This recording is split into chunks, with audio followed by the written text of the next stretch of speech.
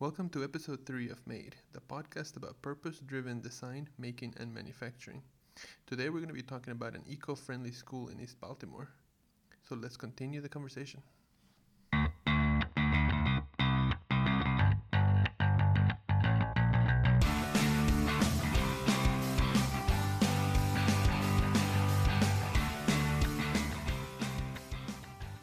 Hi everyone, welcome back to Made, episode 3.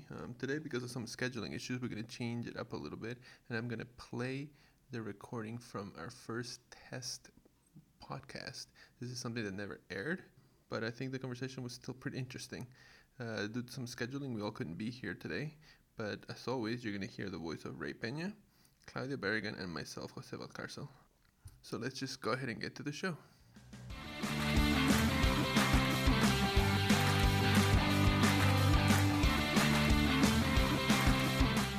Starting with news, right? Our first topic is going to be about an architect, Rene Peralta, who wants to build a solar farm on the Tijuana River. Now, this guy, I don't know how many people are familiar with the Tijuana River, but it's a river that has been engineered, right?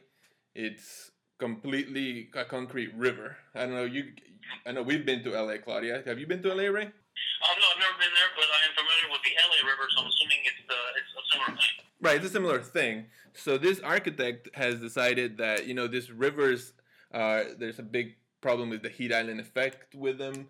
It's a complete change in the ecology there. So he wants to use that to the advantage of the city, and he wants to put solar panels as well as a filtering system for water there. So what do you guys think about this? It's something that it's already been engineered years ago, making it and turning it into something effective for the community. Yeah, and I think it's interesting that they would say that it's affecting the ecology. Basically, the river has zero ecology. They have successfully eliminated every living thing from the riverbed, the river banks, and the river itself. So it's a river with no ecology. So, and I agree that it's been already engineered. It does not make sense to go back and destroy everything that's been built. So anything that we do to it would be an improvement. Now, because of the heat island effect and being all that concrete, and it is a solid mass of concrete that is constantly exposed to that wonderful California sun, covering it to reflect some of that sunlight away and possibly harvesting that sunlight, I think is a great idea. Yeah, I don't know. What do you think, Claudia? Well, it's interesting because what Ray says that, it is a river with no ecology. I agree with that. And I would add that there is somewhat of an ecology surrounding the building outside, like on the boundaries of this particular river. There is a city ecology around it, right? There's people around there because humans are actual beings, right? Mm-hmm. Within this environment that we all live in. And we have needs as well. And specifically LA right now has a huge drought problem. And one of the things and energy is always a big issue for all of us right now. So I think that, by including the city and humans and the population, the town, the community around them, and thinking of them also as part of the ecology, and how can we reuse this big space, what I'm really interested in is the scale of this, how that will impact, and how you would be able to create this this plan that he has. How would you scale this down? Is it phased? It's a great idea, but it seems like in the implementation of it will be a really good thing to look at. Yeah, I think as anything, trying to figure out how this is funded or how this happens. But we have examples here in the United States. The High Line, while it's not the same thing as this, was able to be done in phases and reclaim this space for the people. In this case, is reclaiming it to create energy for other people and to create a cleaning system for water. Yeah. So it's really not that unseen. For those who are not familiar, you mean the High Line in New York? Yeah, the High Line in New York City. Yeah. Yeah, now that's an interesting project because that took years before a decision was finally made to do something with it. And there were many architects, including Stephen Hall, over the years that proposed many, many different solutions. And I think that the final solution that was actually built is a gorgeous piece of reuse slash engineering of an existing structure. Right. No, I agree. I think it's it serves quite a great purpose in the city of New York, and I could see this as something similar. Yeah, that'll be interesting to treat that as a opportunity for green space, because even though in the article he discusses very specifically two things. One is the use of solar cells to create electricity energy, and two, the possibility of creating an algae farm to, one, filter the water, and two, create a biomass for biofuels. But you bring up an interesting third option that he didn't really discuss, and that is the possibility of reconverting this man-made structure into this sliver of green space that perhaps would be of greater value than simply creating energy. And how I would see it is also like looking at the urban fabric of it. Like when you think of the High Line, one of my critiques of the High Line is that it is this elevated thoroughway that is very uniform in terms. So yeah, it might be green, but it's very uniform in its design. It's high design. It's really nice. It's very modern, but it doesn't really reflect the different neighborhoods that it traverses by, right? So a river has this wonderful thing, a regular river, right? Mississippi River, especially as an example, it goes through many different communities, states, counties, and every single one of them has its own different culture, its own different set of design even. So it'll be really interesting to see, because I can look, when I looked at the article, it has this awesome aerial view of how it traverses the entire city. I could almost see this as a collage of different types of ecological uses that you could use. Like you could do solar panels, you could do green roofs, you could do water filtrations. I mean, you can do so many different things throughout that are reflective of the communities that it's going through. No, I agree. I would say also the other thing that struck me about this article, because it made me think back to, I don't know if you guys have seen the video when Elon Musk first introduced the new battery that Tesla's putting out for the home. In part of that video, he shows the amount of space needed, solar cells needed to be able to power the entire United States. And it was such a small area that he shows in that video. When you start thinking about, and you see that aerial view that you just mentioned of the river, you can start to imagine it's not that difficult to find areas in a city where we could start covering with solar panels and taking the need of using other sources of energy out, By other sources of energy are really fossil fuels. Right. Because interestingly enough, there's really very few sources of energy. One is harvesting natural energy, like you mentioned, solar cells and wind, geothermal. And then the other option is fossil fuels, and we all know what the story is with fossil fuels. And then, of course, the third is nuclear sources. The interesting thing about nuclear sources is that it takes fossil fuels to extract them and refine them into a point where they can be usable. So even if you're using nuclear fuels to create energy, the energy that it took to get there still came from a fossil fuel source. So it'd be an interesting concept to be able to bypass that fossil fuel linkage to get from one point to the other. Even now, even the manufacture of solar cells or even wind turbines, whatever you're manufacturing, you still are consuming fossil fuels to make them. Mm-hmm. So it'd be interesting to be able to see a project like this take shape that kind of eliminates that whole middle process that you have to right now not necessarily go through to create these things. I think these are all interesting. I think this is a story that we need to keep track of moving forward. All right, the next story here we're covering is an experimental floating office takes over a converted World War II barge. Now, I added this story because, one, I like the design of this boat, right? But one of the things that also bothered me that I read, and it's a quote from the architect that says, "As floating structures don't need planning or building regulations, we reveal in the design freedom this landscape presented." So that bothered me for a couple of reasons, right? Like, first of all, they should, right? There should still be some regulations to this as far as, because you're taking a piece of area that you're going to sort of start building. If there's no regulations to this, anybody can start just sort of putting boats everywhere and putting these huge offices that could be death traps, right? As I was looking at this, like, is there any any fire safety associated with this building, like, or because it is a building at this point, it's no longer now just a boat.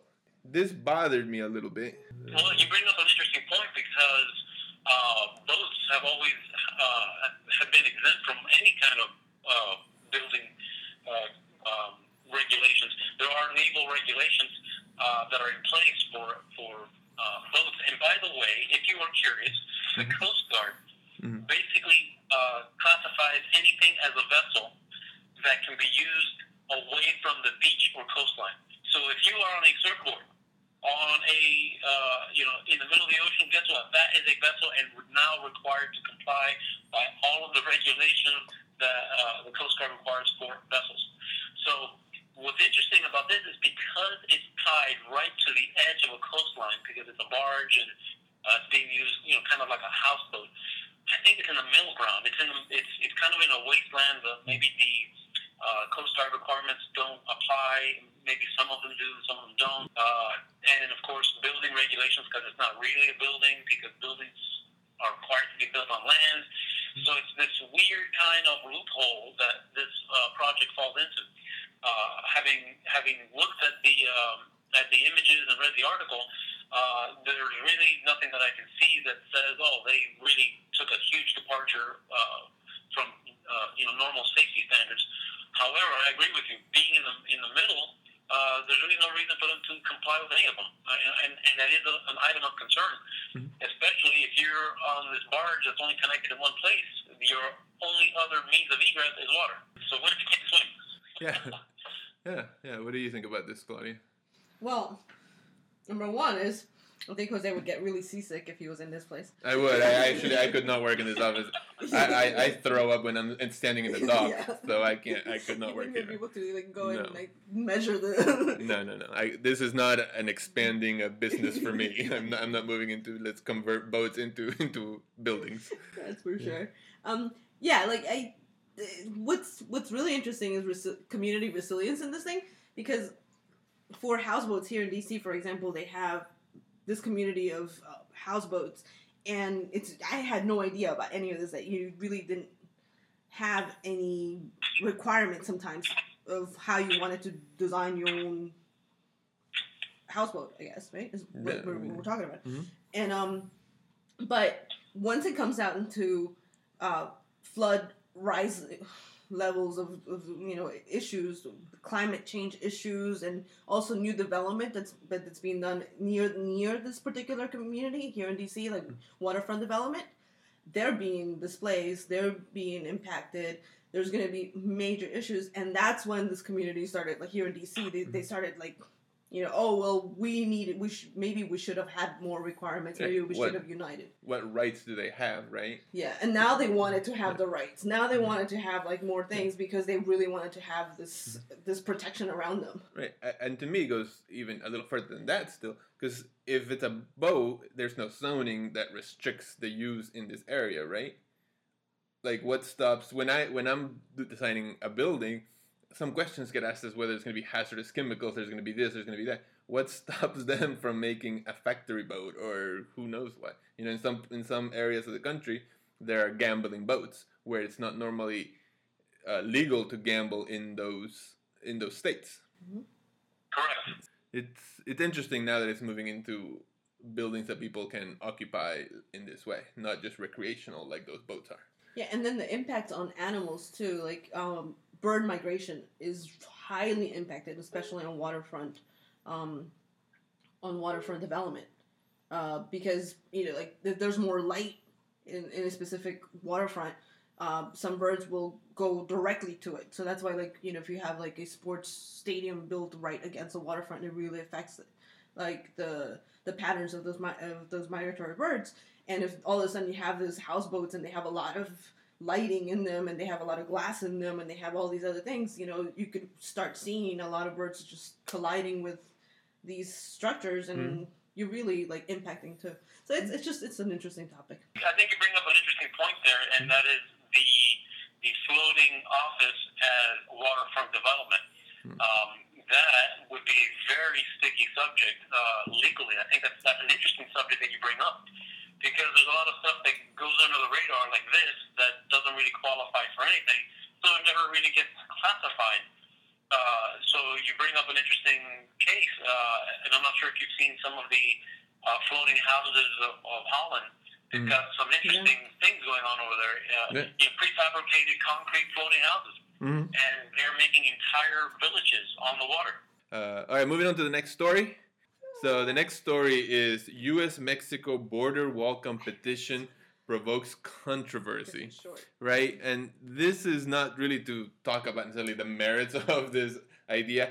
I thought it was interesting because as all three of us went to architecture school, we're used to looking at this sort of architecture competitions like, oh, let's see what that is, and we follow them to a certain degree. But this competition has brought up a lot of controversy, clearly, for its topic.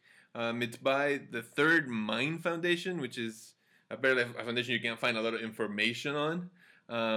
And some of the stuff they say can be quite odd. They say, by any estimate, the current fencing along America's southern border is ineffective at best, a dismal failure at worst. Now, setting aside that a lot of people have already said, and the border wall that Trump is mentioned in this thing, is proposing would be impossible to do, what really struck me about this article and this competition in particular is that they say in the competition brief that they take no position on this issue, are politically neutral, and interested in considering the question from a wealth of perspectives. So my question to both you guys is, can you really, not necessarily run this competition, but can you really work on this kind of a project and have no position on an issue like this? I think that would be impossible, honestly. I like how they started the article with that, and that should be enough of an indicator to show you that it is already a polarizing issue before you even read the article. Right. As we know, this is one of those. This being an election year, it's been one of those hot topic issues. And to answer your question directly, I don't think it's possible. I don't think you can approach this particular project neutrally. It's kind of like saying, you know what, we need to be neutral about the design of a execution chamber. Design an execution chamber, but let's be objective about it. You're on one side or the other on that issue, and that's a tough thing. I agree that you really can't be. You cannot be neutral. And you really shouldn't. And one of the things, like, in terms of hot topics, I kept on thinking about this particular topic and, Zaha Hadid passing away, right? And what's the connection? You would ask, like, what would you even think about this? And then Zaha Hadid. But one of the comments that I read from a young woman actually, about Zaha Hadid is how she was like, she was like, oh, she was a great architect, but I really did not appreciate how Zaha Hadid never took a stand on the migrant worker issue. And a lot of her buildings had issues with migrant workers, right? So as far as designers are concerned, or architects are concerned, tend to be like this, well, we're going to be politically neutral. We are really not going to talk about this. That also has a huge impact on who you are and how you're remembered. And also, you do have the podium to actually take a side, right? And in that particular case about migrant workers, you should do that. Now, again, there's so many other aspects to it, right? Who your client is, who's actually paying your bills, your reputation and everything else. But for a competition like this, which is, even for students to do, breaking those boundaries is also important. So maybe going one way or the other is not bad as well. But this particular topic, and Trump being so incendiary, is not the greatest thing. But for other issues, we should do that. What's interesting about this article in particular is that this, and I'm going to read it to you right here, it says, you must first have passion and empathy. You must be the first user. Empathy requires more than intellectual understanding. This ties into your previous article as far as empathy is concerned for design and the end user experience. And what strikes me strangely is that this is a competition to begin with. It is such an issue that I'm shocked that somebody would even think it's a good idea to create a competition out of it. It's like, let's make a design competition for the next Auschwitz. You know, it's so ridiculous. Exactly. That it is beyond even thinking. Now, I know that they probably looked at it as like, well, this is an interesting academic exercise. And possibly, you know, there's a lot of things that would be interesting, like, you know, the effect of a nuclear bomb on a city. That would be an interesting, you know, academic exercise, but not that you really would want to that to happen. And I think, you know, covering that issue, can you be neutral? My personal view on this is that I'm actually surprised that we have borders in any country to begin with. I mean, we're all on the same rock. We're sitting on the same planet. Right. And it's a bit ridiculous that we don't all share all of our resources in a more communal manner. I mean, to throw up some fences and walls and say, oh, this little piece of land is mine, you can't come over here.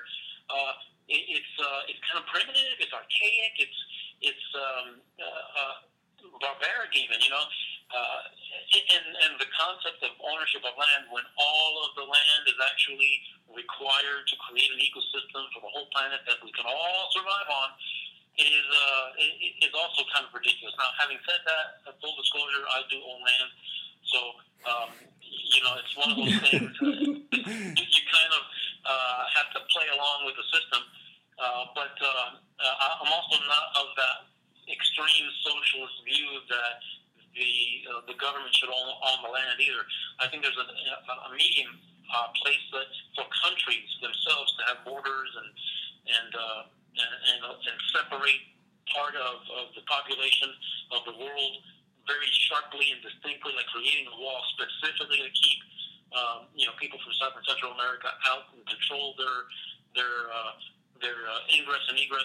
Because if you notice, they're not proposing a wall on the northern border. They're not proposing one in Canada.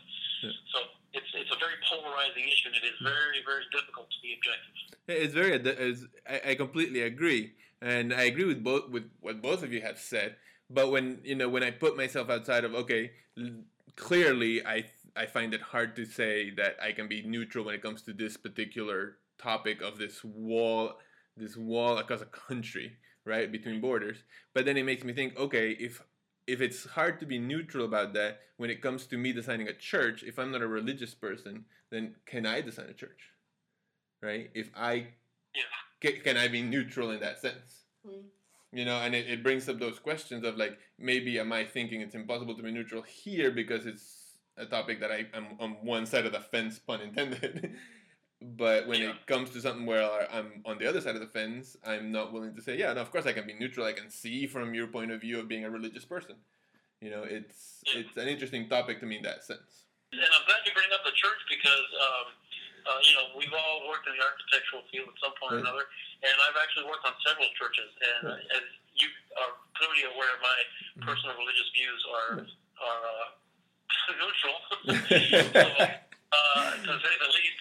So, but you know, I did work on churches objectively, but I wasn't interested in how their particular religion was functioning. My goal was to make the building what the client wanted and make sure that it was legal. And so, in that particular way, you know, I think personally I was very objective. They all got permitted. They all were used, and I worked on synagogues and you know, regular Christian churches and what have you. So in one respect, it's less morally objectionable to me to work on something that I don't agree with as far as religion is concerned, than to put so much effort into a barrier, an obstacle that basically says, you know what, you people on that side, we don't want you here. I think it's much more morally objectionable. No, and I agree with you that it's much more morally objectionable. Maybe it's more of a moral issue than it is being able to be partial. You're right there. Absolutely. Yeah, what I think like this definitely fits into one of our topics to discuss later on in the area of ethics and practice. And practice, you know, and being everything. But you know, from our experience of going to school, we really don't discuss ethics in school, like right? Very briefly discussed, yeah. Professional practice and you know, like classes or anything like that. Very briefly, and it's almost something you don't want to discuss. But other fields, environmental science, specifically science as a whole, they talk about ethics. They teach their students ethics from the beginning. And it's really interesting that some design fields do not discuss ethics as a whole. So, yeah. All right, good. Well, that's the end of the news section. Let's move on to our main topic for the day.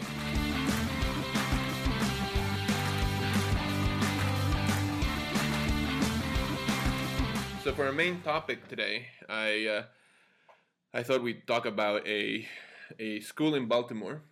There's an article that actually is associated with this story.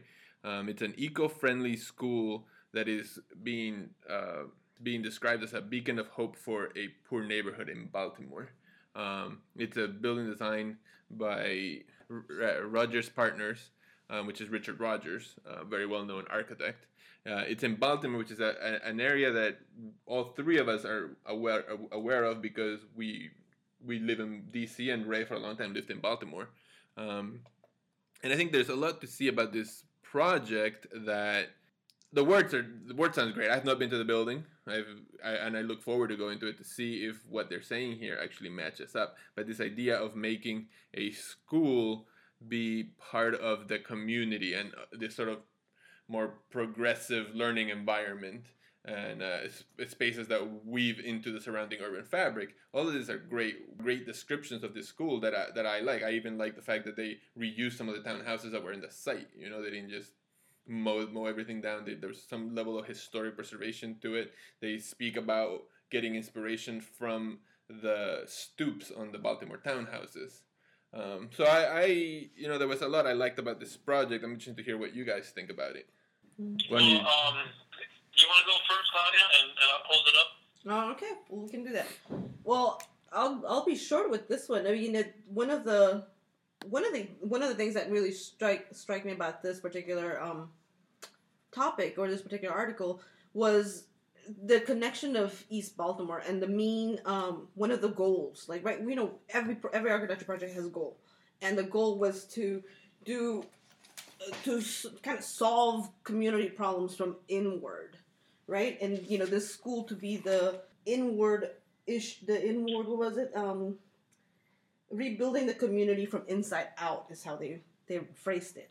And I think that's a huge goal. Mm-hmm. That's a very big goal to do. I mean, especially when the problems that it's trying to address are huge. These are systemic problems, especially like education in inner cities. Issues with community, issues with crime, issues with corruption, right? Funding. I mean, there's so many huge things, and to be able to do that, solve all those issues through design, I think it's great that they're trying to do that. But I think that it's definitely not a goal that it's attainable. From the community's perspective, I really like how they approach the project. But it's very typical of how, outside firms come in and do work in a community. And I'm really critical of that because I don't believe that, Richard Rogers truly feels that, he knows, at some point it says, oh, well, these are the tough goals that, that I'm trying to resolve in this area of East Baltimore. And I know what their issues are. No, you don't. You really don't. Only people from East Baltimore know what those issues are, and they're the continued issues that are constantly there. And I agree with that. I think let's talk about that after we talk about sort of more the design part of it, and then we'll get into where he fits into this. Mm-hmm. What about you, Ray? What do you think? I mean, in general, of the idea of what the school's talking about, knowing that we'll talk about Richard Rogers' involvement after that part of it.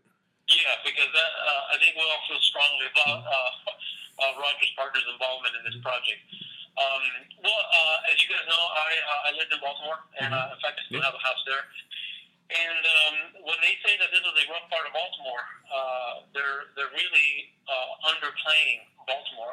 I would say 90% of Baltimore is a rough part of Baltimore. Mm-hmm. It just so happens that I lived and worked there. But I think that on the surface, I think that the concept of providing this school is more like a safe learning haven, an educational haven for students, because Baltimore does have a lot of problems, and this is speaking on the social aspect of it.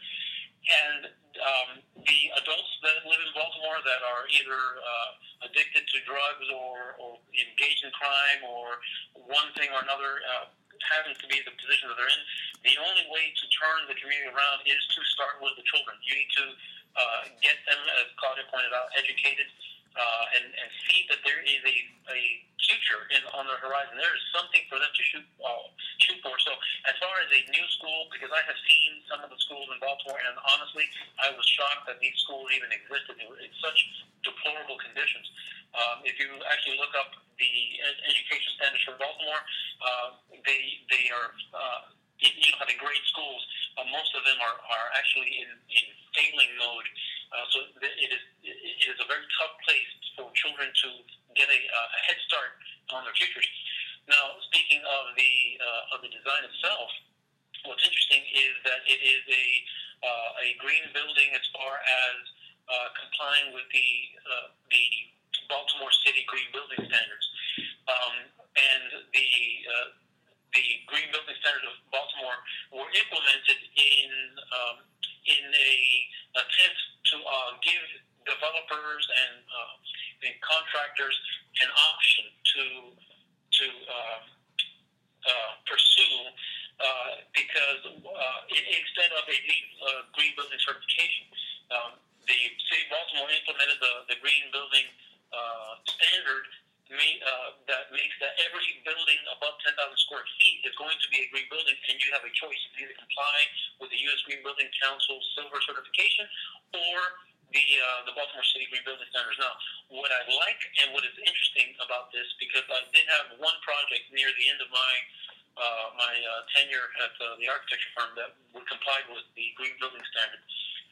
What is interesting about the Baltimore City version is, one, there are no fees to pay. You don't need to sign your project up with the U.S. Green Building Council, pay your fees, have lead accredited professionals work on your project. You need to have people who are competent. And if you're an architect in Baltimore practicing and you're familiar with the Green Building Standards, you're going to be competent. You need somebody who's competent.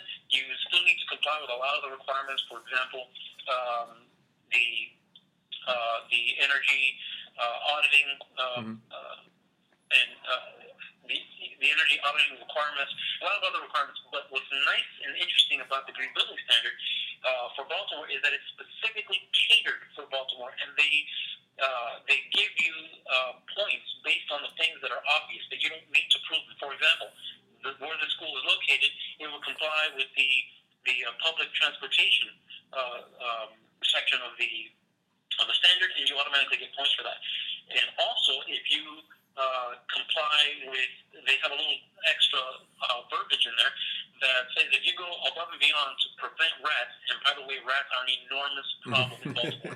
Normally, rats, they are massively big.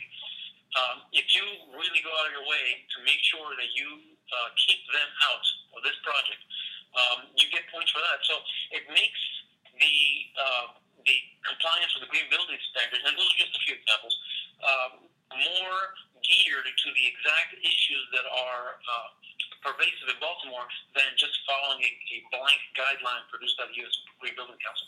So, and I'll tell you this: anything that takes away from using the LEED Green Building Standard, I'm all for, because that's just a big money-making scheme. I cannot. No. But continue. And you know what? I think that the LEED standard, when it first came out, was actually a very powerful tool. But as you and I both know, it has transformed drastically. Right. And it's become quite a bureaucratic tool. Yeah. And so I personally have lost interest in myself, and I have worked on 3 LEED Silver certified projects as far as that's concerned. And I have worked on a Baltimore City Green Building Standard project, and I personally prefer the Baltimore City Green Building project, even though it is similar. I think that it's actually, one, more user-friendly, 2, it's more local. It's part of the community, and it really addresses the issues that they have as far as the issues that are particular to Baltimore. For example, a green roof. A green roof is actually more heavily weighted in the Baltimore City Green Building Standard than it is in the LEED certification standards. So it is an issue because of the heat island effect in urban islands that they have addressed in the Baltimore standard because it would be more beneficial to Baltimore than just how it's covered in the LEED standard. I couldn't agree with you more on all of that. Let's talk a little bit about Richard Rogers being the architect for this project, because I think that's something that, you know, and it's easy for us to say, knowing that we're all local to this area and that we live in this area, we've lived in this area. I know it bothers me that Richard Rogers is doing this when there's plenty of people that could be doing this project from the city. But I mean, what do you guys think about it? I agree. I'd like to first start by saying that obviously we all know who Richard Rogers is. A long-time architect, beautiful work. I don't want to take away anything from the skill and the quality of the work that he's producing.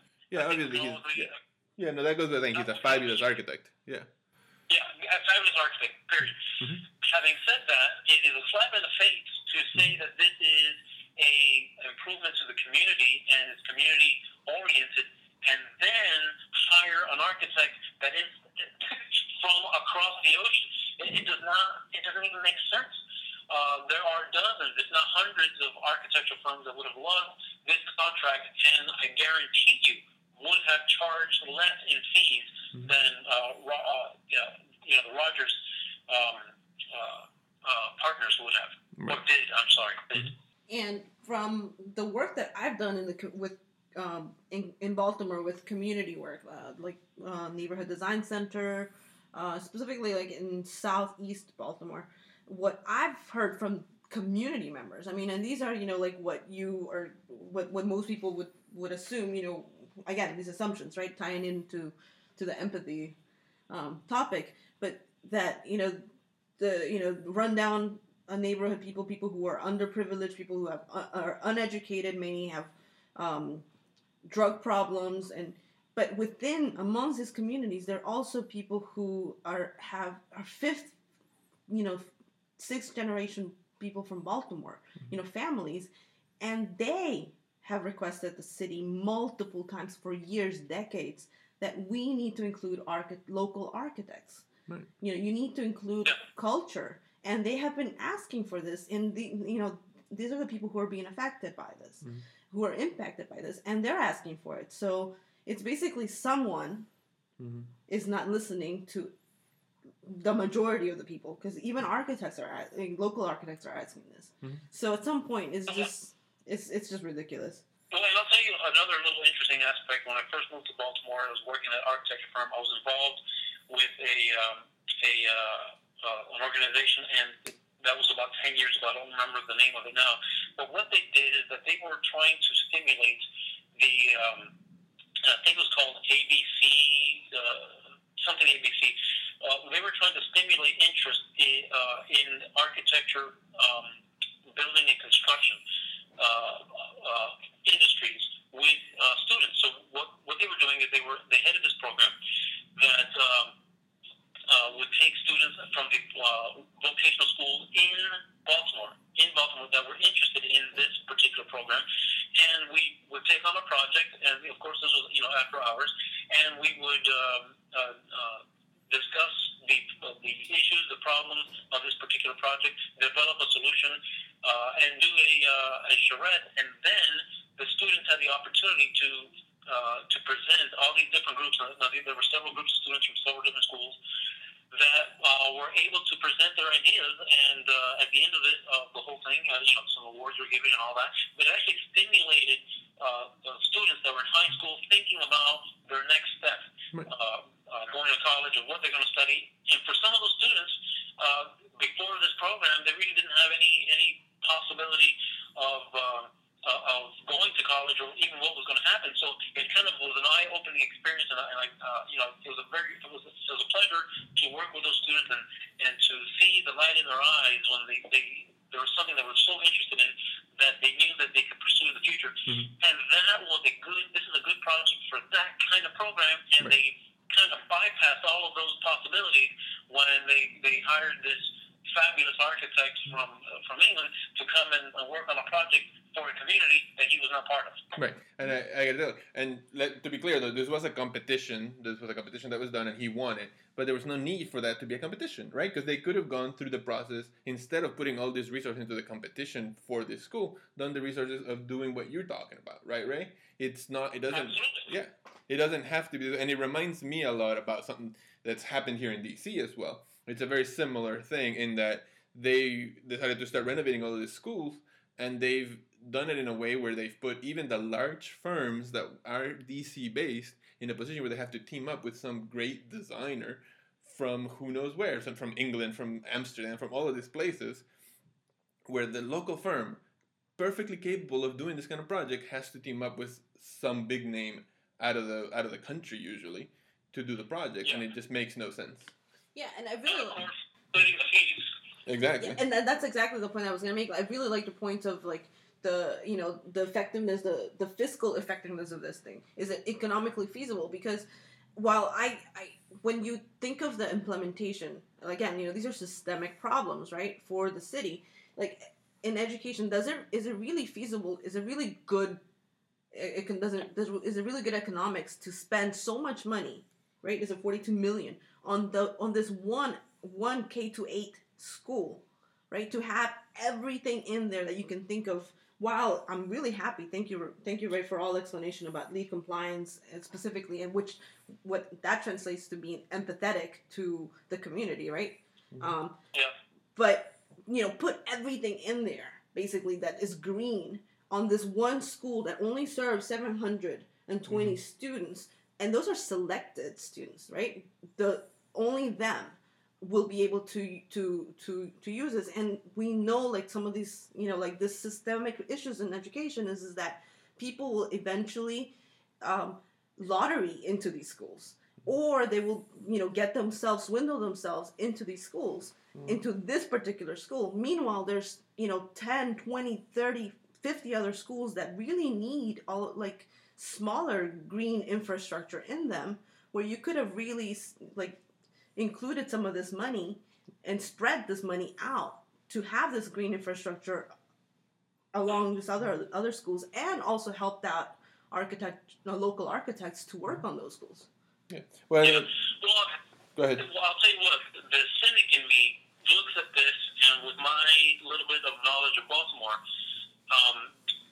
the only reason I can think that, one, they went with Richard Rogers, and two, they spent so much. I mean, you can imagine the architectural fees for this were probably 10%. Mm-hmm. So Rogers probably made $4.2 million when a local firm would have done it for much less than $1 million. Right. So let's put that aside for a second. The fact that they spent so much on this project and located in East Baltimore and by a famous architect, and it is such a beacon of green building. My gut feeling, this is the cynic in me, is telling me that because I already know that part of Baltimore is currently going through a big redevelopment.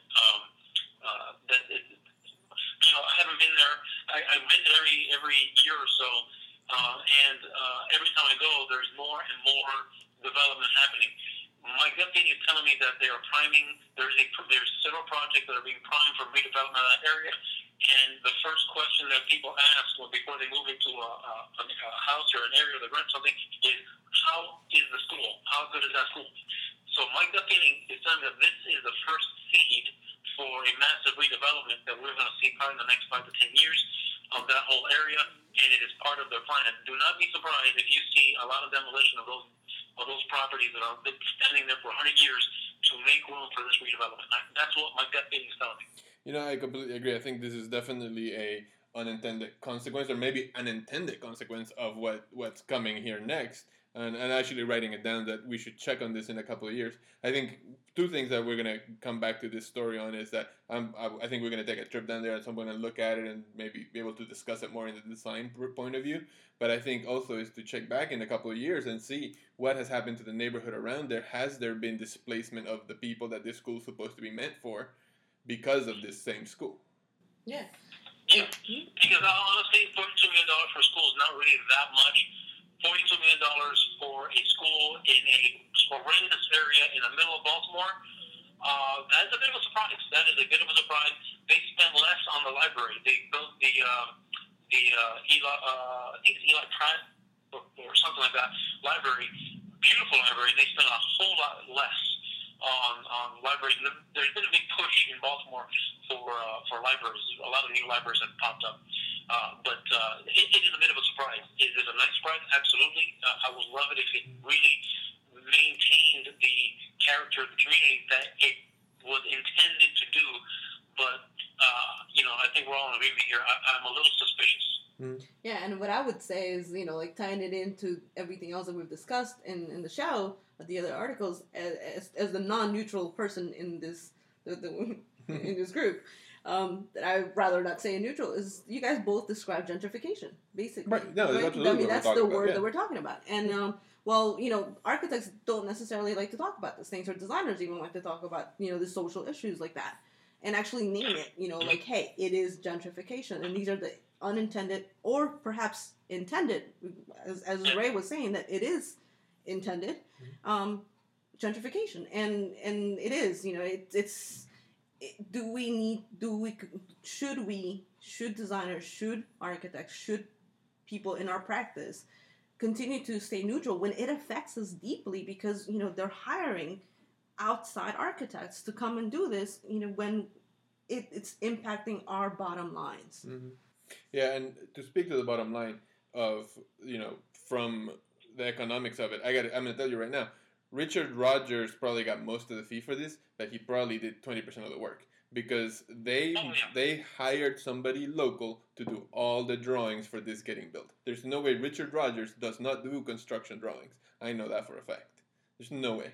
Yeah, and not only that, but they're not familiar with that green building standard, so they need to go local. Because, by the way, that's one of the stipulations in the standard, is that you have to have a architect license in the city of Baltimore. Right. Period. Yeah, and I'll tell you this: that guy, as much as that person, that firm lost money, they've also lost credit, right? Because if they ever show this project in their portfolio, well, the thing is going to be, that's not your job, that's Richard Rogers' project.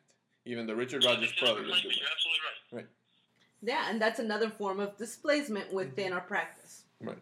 All right. Well, I mean, I've written down, so we'll check back on this. I think we'll try and go one of these days to Baltimore and take some photos and maybe put them up on the site as well, so everybody can see some more detailed photos of the building. Photo safari of it. Yeah.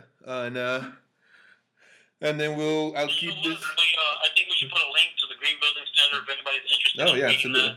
Yeah, absolutely. We should do that. Yeah. And we'll keep this on a list so that we can check back in a couple of years and see what to do into the neighborhood.